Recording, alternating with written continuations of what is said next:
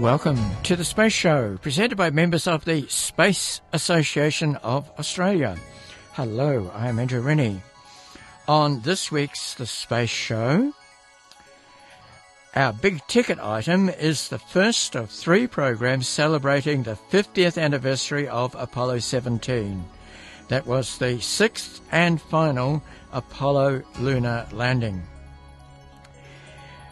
Ahead of that, Artemis I is on its way back home after 2 weeks orbiting the moon. And we have more about the mixed fortunes of the 10 CubeSats launched with Artemis I. SpaceX has delayed the launch of the Japanese lunar lander Hakuto I, and it's not because of the problem with the payload, it's the rocket that's the problem. But first up, we have Space Show News.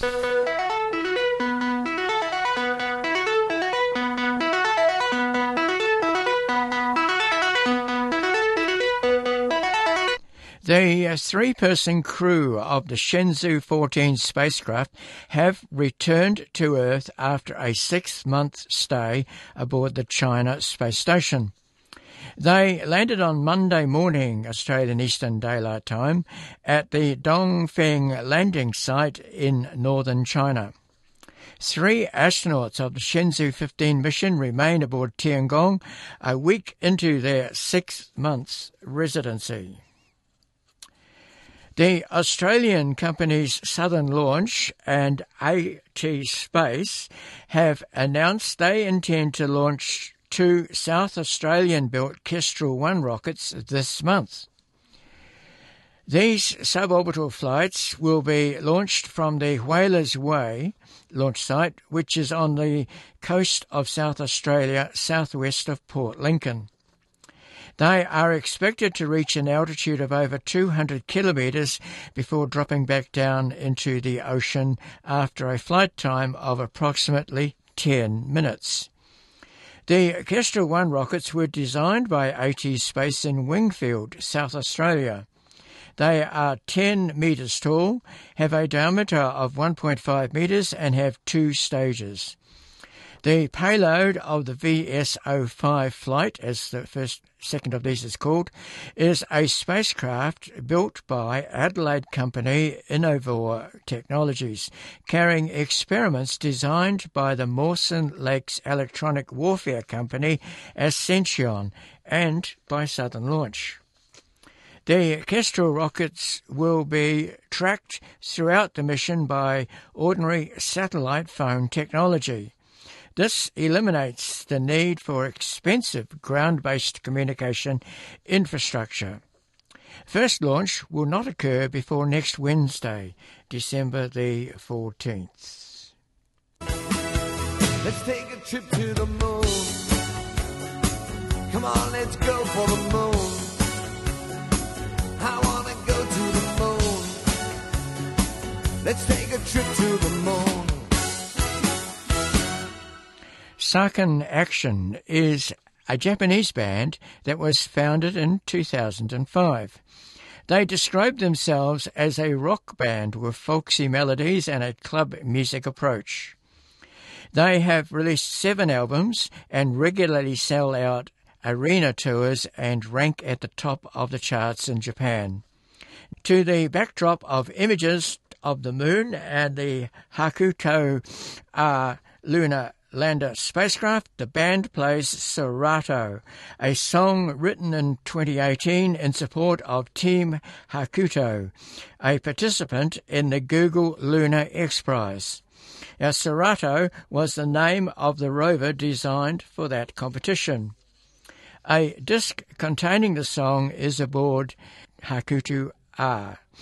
Now, let's hear that song as it is aboard the spacecraft and the Hakuto I spacecraft, which at the moment is sitting on the rocket at the Cape Canaveral Air Force Station.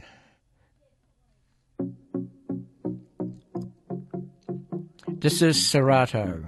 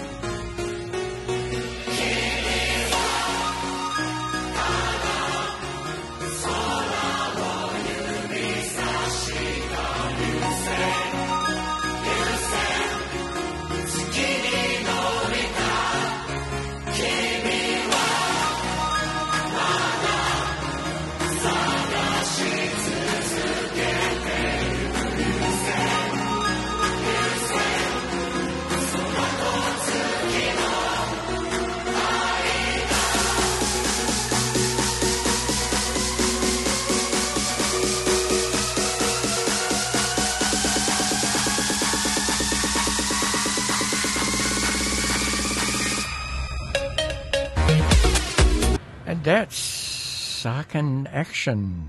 From Japan with the song Serato. Lyrics and composition by Ishiro Yamaguchi.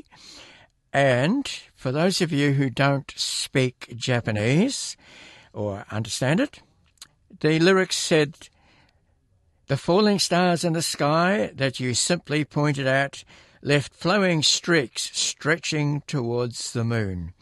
And that is on a disc, which is on a spacecraft, which is sitting on top of a SpaceX Falcon 9 rocket awaiting a launch to the moon. It was supposed to have been launched some time ago. Now, the Hakuto R Mission 1 will carry to the moon's Atlas crater the Emiratis' Rashid rover. The 10-kilogram four-wheel rover is named in honour of Dubai's late ruler, Sheikh Rashid bin Zayed Al Maktoum. The 87-kilometre diameter Atlas is an impact crater which is 2 kilometres deep. It has an inner wall that is multiply terraced with a slumped edge. Now, crater floor fractures indicate past volcanic modifications. Landing is expected to take place around the end of April next year. Alternative landing sites have also been named should the launch be unduly delayed. After launch from Pad 40 at Cape Canaveral Space Force Station by a Falcon 9 rocket, the Hakuto RM-1 will travel 1.5 million kilometres from the Earth before going into a wide looping orbit. Tracked by the European Space Agency and controlled by an international team in Tokyo, the craft will match orbit with the moon and gradually catch up to its trailing hemisphere. With minimum approach velocity, it will then land. So we wait news of how that gets on. I'll see you on the dark side of the moon.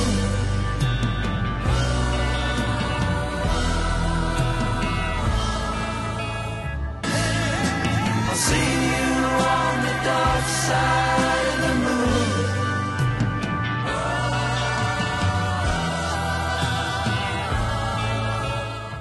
And on the dark side of the moon has been Artemis 1. Now, the Orion spaceship is now on its way back to Earth after spending 10 days orbiting the moon. Yesterday, whilst behind the moon at 3:43 a.m. Australian Eastern Daylight Time, Orion fired its main engine for 3 minutes and 27 seconds. This increased Orion's speed by 1,050 kilometres per hour and gave it enough velocity to escape lunar gravity. Soon after the engine firing, the spacecraft came as close as 129 kilometres to the dark face of the moon before soaring high over the sunlit near side and on its way to Earth. Splashdown off the coast of California is due on Monday, December the 12th. Now, eagerly awaiting the return of Orion are a bunch of scientists who have biological experiments. Two of them are Holly Birdsall of Baylor College of Medicine and Timothy Hamad of Duke University, and they have some algae aboard. We are flying a green algae, which people think of as pump scum, which it is, but there's much more to it. They are a great little tiny traveling companion that can answer a lot of our needs.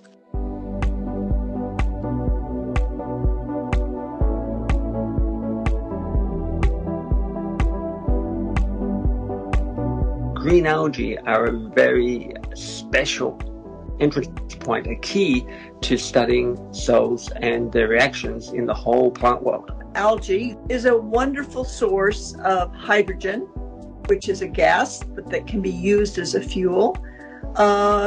You can eat algae. You may have to do a little something to make them tasty, but they're edible.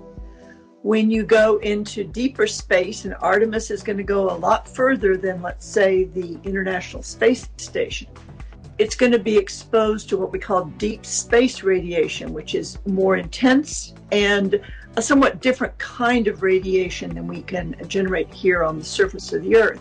We have thousands of different kinds of algae. Each one is missing one little key part of its total machinery, its total information.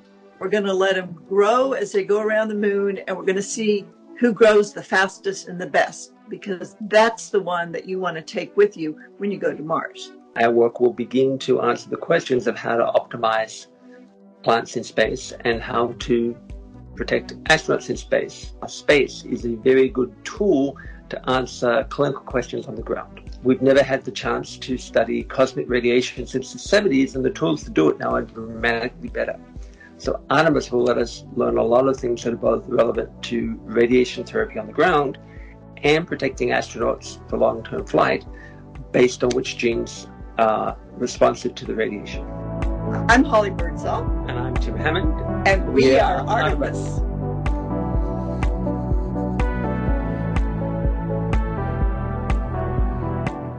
Zheng Wang works at the United States Naval Research Laboratory, and he has some fungi aboard Artemis I. Research in space is very important because in the future, we want to send people to space, to the moon, to Mars. We have to understand how can we survive. This is an unknown environment.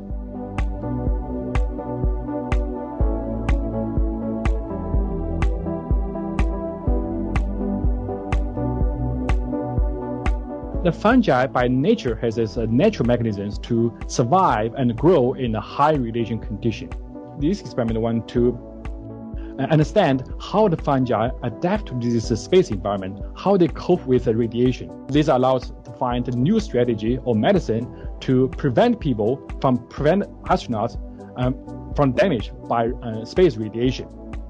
The second thing is also want to develop kind of new biomaterials, not only protect human beings, but also can make a coating material to protect spacecraft and also electronic equipment in space.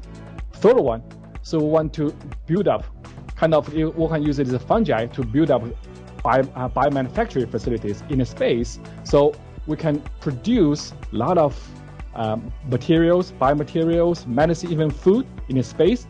So we don't need to transport these materials to space in the future. These will significantly reduce the cost. I want to take this opportunity to thank NASA to provide us this great opportunity to fly our experiments to the moon. And secondly, I also like to thank the U.S. Naval Research Lab to provide us a tremendous resource to allow us to explore deep and think big. Hi, I'm Zheng Wang. I'm Artemis.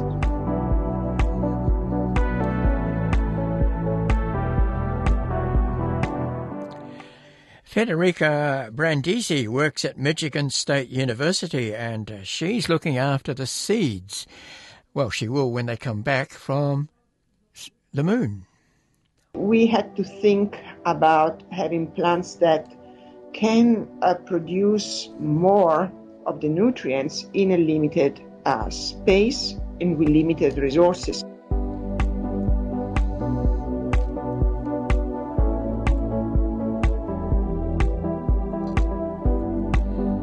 Our technology equips plants with a higher content of amino acids that are essential for the human diet. We're going to send seeds of a model plant that is called Arabidopsis thaliana, and we would like to see how, when these seeds come back from space, how these seeds react to space. We are attempting to see how we can improve plant productivity using plants that we have modified to have more resources to withstand space flight. By 2050, our population would have exploded. We need to make plants that are stronger and more yielding in terms of biomass productivity to make the tools for mankind to survive in a space that is not becoming bigger, but where the human population is becoming more numerous. This, for me, will be my third mission to space.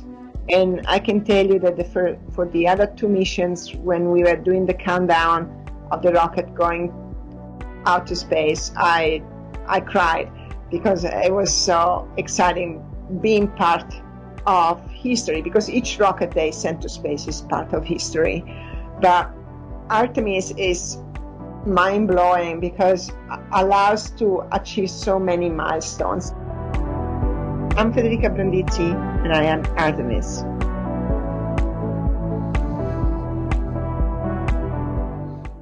Louis Zay is at the University of Colorado in Boulder, and his interest is in yeast. It will be really, really hard to send a lot of humans in a spacecraft.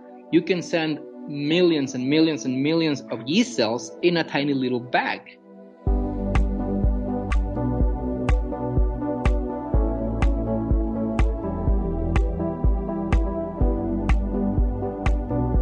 We're going to use yeast, which is the same thing we use to make bread. And the reason for which we're flying these little cells is because they share a lot in common with our cells, our human cells. And you can still study things that would happen to those cells that are very similar to what would happen to our cells if they were under those conditions. In this case specifically, it's that they are in the microgravity of space, as well as a higher radiation environment, very far away from Earth, past the Van Allen belts, which is part of this shield we have around planet Earth to protect us from radiation. What we're trying to do is try to use the microgravity environment of space to find solutions to medical problems on Earth. That's one. And the other thing is to make sure that human space exploration is as safe as possible. It is pretty humbling and outstanding in every regard to think that we have something on board Orion in Artemis 1. And I can I'm pretty sure that I speak for the whole team that we are very grateful. You can only imagine the amount of work of so many people to get to this point.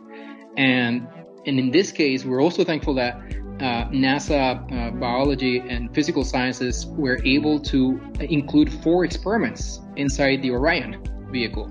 So thanks to all this team effort of so many people across the United States and international partners, we're going to be able to hitch a ride and perform our scientific research. I'm Lucia, and I'm Artemis. I'm Artemis.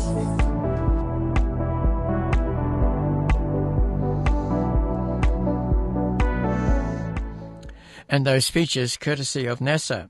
Now, Henry Louis Gates Jr. is a United States literary critic, a professor, a historian, and a filmmaker. He made this comment on the Artemis I mission after viewing some of the amazing images of the Moon and Earth as seen by the Orion spacecraft. These images reveal with stunning, humbling sublimity the triumph of the human spirit in breaking beyond the confines of the Earth.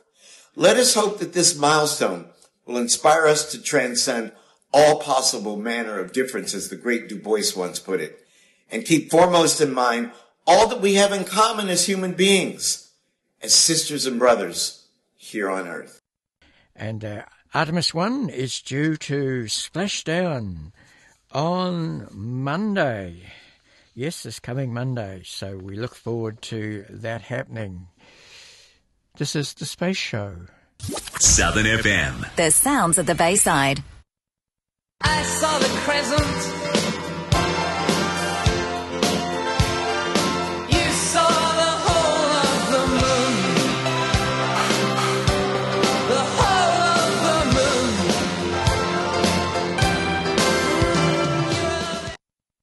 Well, if you've been watching the Artemis mission video coming down from the moon, you would have seen the whole of the moon. At the beginning of the mission, we saw the far side of the moon, and now, on the way home, we've seen the near side of the moon. Now, what about the CubeSats that were launched? There were 10 on the Artemis I Space Launch System rocket, and they were deployed, all 10 of them, but some of them have disappeared. So let's get an update on a few of these. The Near Earth Asteroid Scout mission gone, lost. No one knows what's happened to it. So they're still trying to get hold of it. Then there was the CUSP, the CubeSat to study solar particles. Well, about 30 minutes after being ejected from the second stage of the Artemis 1 rocket, the Deep Space Network received open-loop receiver telemetry from CUSP. This indicated that the CubeSat had booted up, detumbled, deployed solar arrays, and assumed a safe sun-pointing orientation. Since then, no further contact has been made with the spacecraft. Oh dear. Now, CUSP has either gone into heliocentric orbit as intended, or it has crashed into the moon. Now, this is a mystery unlikely to we'll ever likely to know the answer to. Meanwhile, Biosentinel is one of the 10 CubeSats released by Artemis 1. It was to fly past the moon and into heliocentric orbit. Now, no word was given in the first week of its progress other than a message that it is transmitting. So we don't know quite what's happening with Biosentinel. There was a word on Monday that news came that Biosentinel had a bit of a wobble early on, and that the initial telemetry indicated that the spacecraft was tumbling. However, in a statement, NASA said the Biosentinel team worked with the Deep Space Network to send commands to stop the tumble. A couple of tense hours later, the team received telemetry showing the detumble was successful. Since then, Biosentinel has remained stable and has continued to perform its mission milestones as planned. On November the 22nd, the spacecraft passed approximately 400 kilometres above the moon's surface and spent 36 minutes in darkness as it passed through the moon's shadow. Upon emerging back into sunlight, Biosentinel again pointed its solar arrays at the sun and recharged its batteries. The biology experiment is expected to begin next month. Now to the Japanese Equilus mission. As reported on last week's The Space Show, Equilus passed the moon, taking photographs as it did so.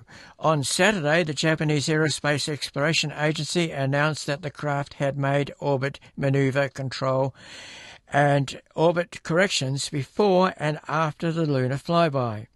The agency noted the lunar flyby was completed as planned on November the 22nd, and that Equilus has been confirmed to be in the planned orbit towards the second Earth-Moon Lagrange point.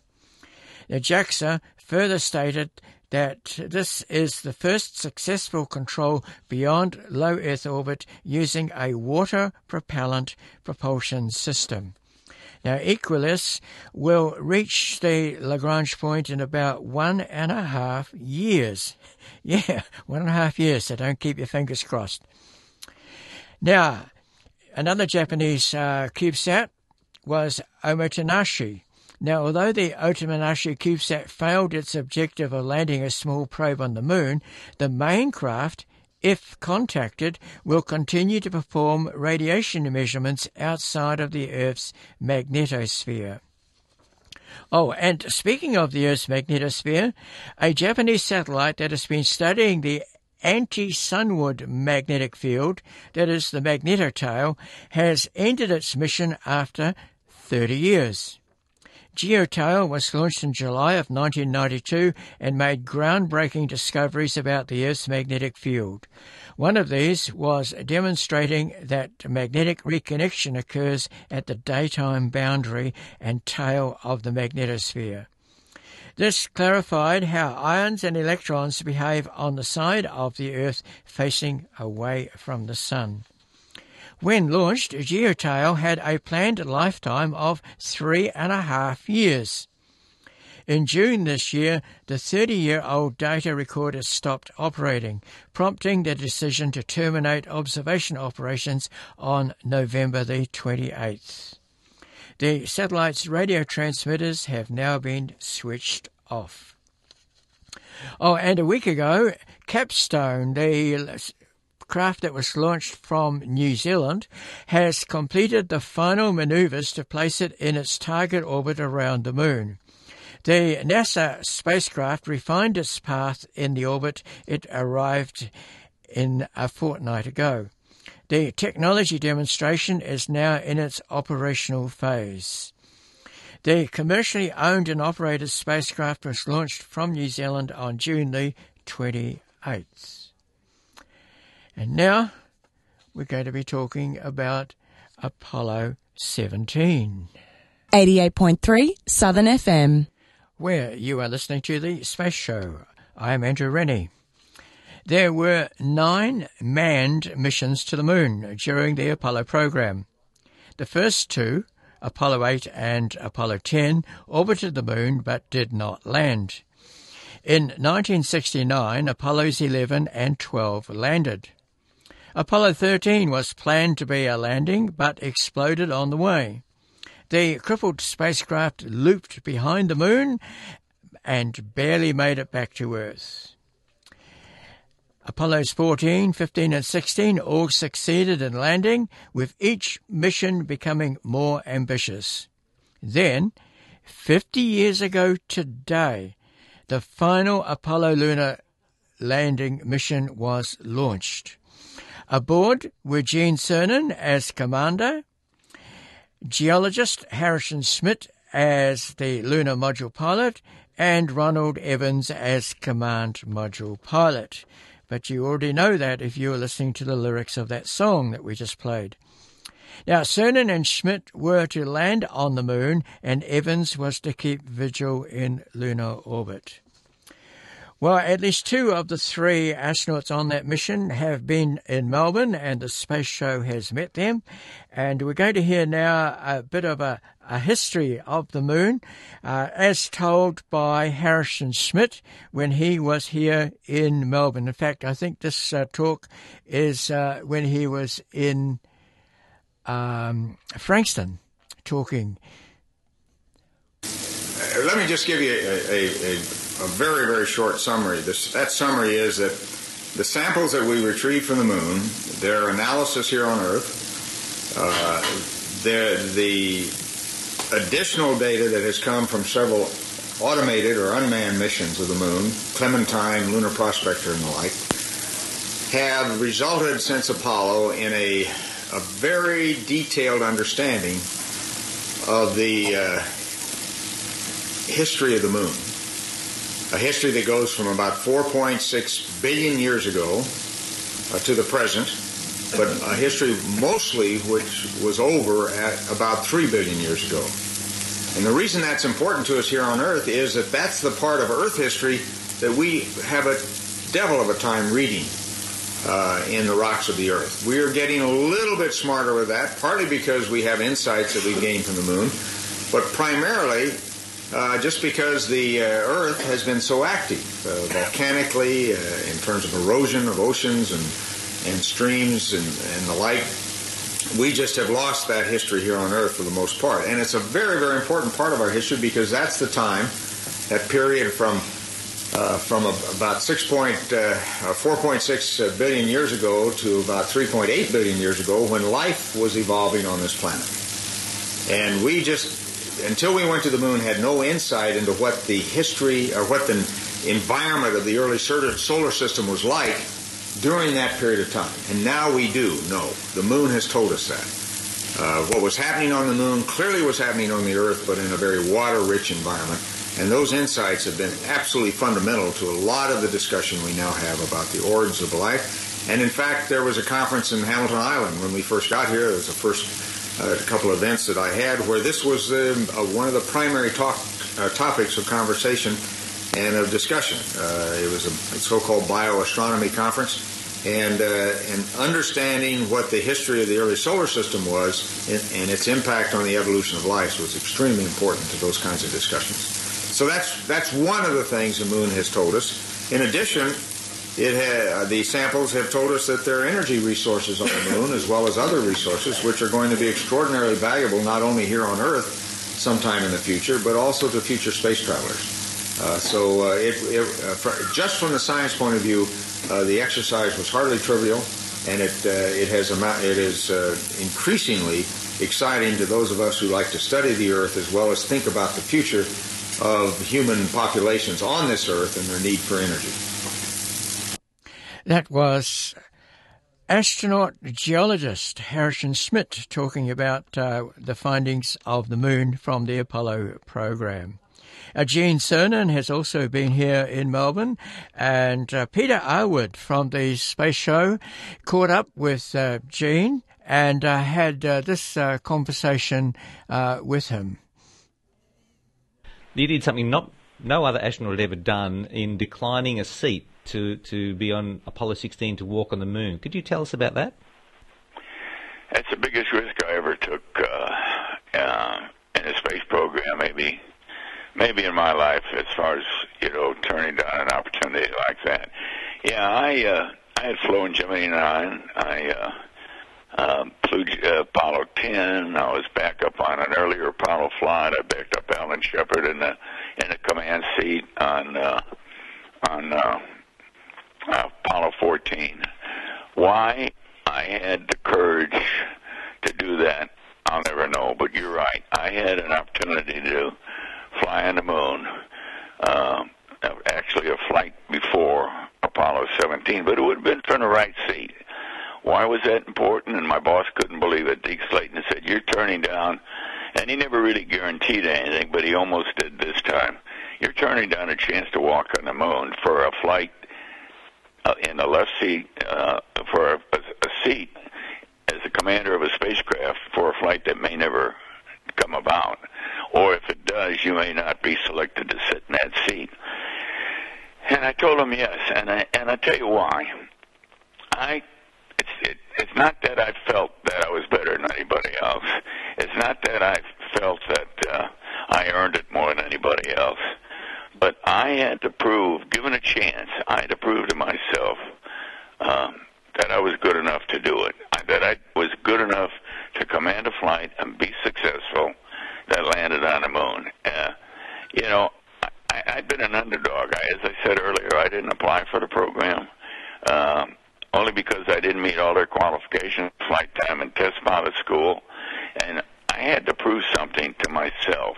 Given a chance, I had to prove something, not to you, but to myself. And when I stepped on the moon, the first steps had already been taken, but those were my steps, and nobody could take them away from me at that point in time, or even today. And it was then that I proved to myself I can do it, and I did it. And don't ask me. I mean, it was a risky decision on my part, because I've always said fate has a big hand in where you end up in this world, and it sure did on this occasion. I thought I'd almost rip my knickers and never would fly again. It's a fascinating insight into you as a person, Captain Cernan. So how long between you declining that seat on Apollo 16 and being appointed for the commander role of Apollo 17 was it? That must have been a very stressful, lie awake at night type of period for you. Well, even when I got the assignment as backup commander on Apollo 14, I had absolutely no assurances of any kind that I'd fly an Apollo flight again, much less be in the left seat on Apollo 17. I go back to the why me, and I said this in my book, and I don't take it back. I said, if I were my boss, and I was competing against Dick Gordon, a highly qualified, good friend of mine, highly qualified guy, he's commander of Apollo, could have been commander of Apollo 17. Plus, it was decreed that we had one lunar geologist in the program, and he was on the on Dick Gordon's backup crew for 15, and he was going to fly. Wow. There was no doubt he was going to fly. We knew it, and why would you break up a crew like Dick did and fly me and Ron Evans and put Jack on our crew? I don't know. Why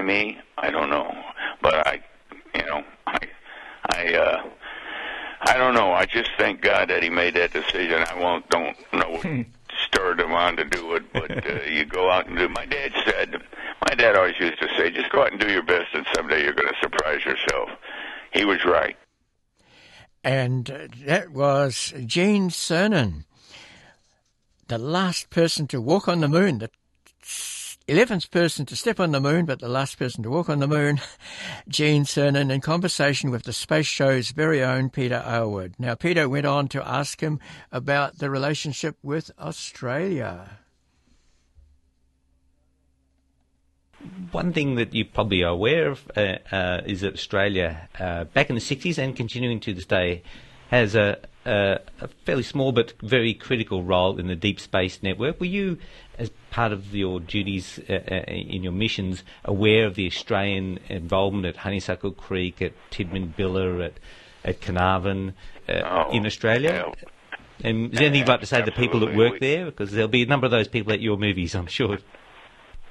Let me tell you, we couldn't have done what we did without Australia. God put that Creator put Australia in the right place, and it was. I love Australia. I'm really anxious to get back to the people back there. Are so wonderful. You are all as much a part of the space program as we were. I've always said we weren't in that spacecraft alone, and I believe it, because I think anyone who had anything to do with it, anyone who put a bolt in the heat shield, anyone who worked with us from the surface, from Perth or anywhere, was on that board, that spacecraft with us. I can remember one time on Gemini 9, I had a lot of trouble with my my workload, my heart rate. I overpowered the cooling system in the spacecraft. My visor became fogged. I was outside the spacecraft day and night, a couple revolutions around the Earth. And one time I knew I had to be over Australia, and I took my nose and I rubbed a little hole in the fog so I could see through the helmet, through the visor, and sure enough, there were the lights of Australia. And that gave me a level of comfort that you cannot. I don't know if you can relate to it or not, but it was significant to me. Yeah, I can. And that was Gene Cernan in conversation with Peter Aylward. And we have more from that conversation on next week's The Space Show. Now, if you would like to see a film about Apollo 17, it's going to be showing at the Sun Theatre. I can't remember the date. It's in a few days' time, and it's going to be in the afternoon. So if you want to book for that, then you could go to the Space Association's website, which is space.asn.au. So Space Associations of Australia, which presents this radio program, is holding this in association with the Sun Theatre in Yarraville. So that's space.asn.au to find out about the Space Association. And from there you can find a link where you can book for this special event on an afternoon in a few days' time. And it's going to be absolutely wonderful. And there's even going to be a talk by Peter about the Apollo 17 mission, and of course we get to see the film.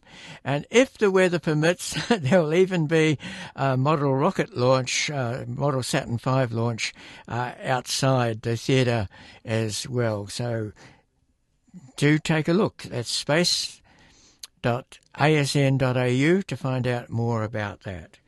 Well, now, you've been listening to The Space Show.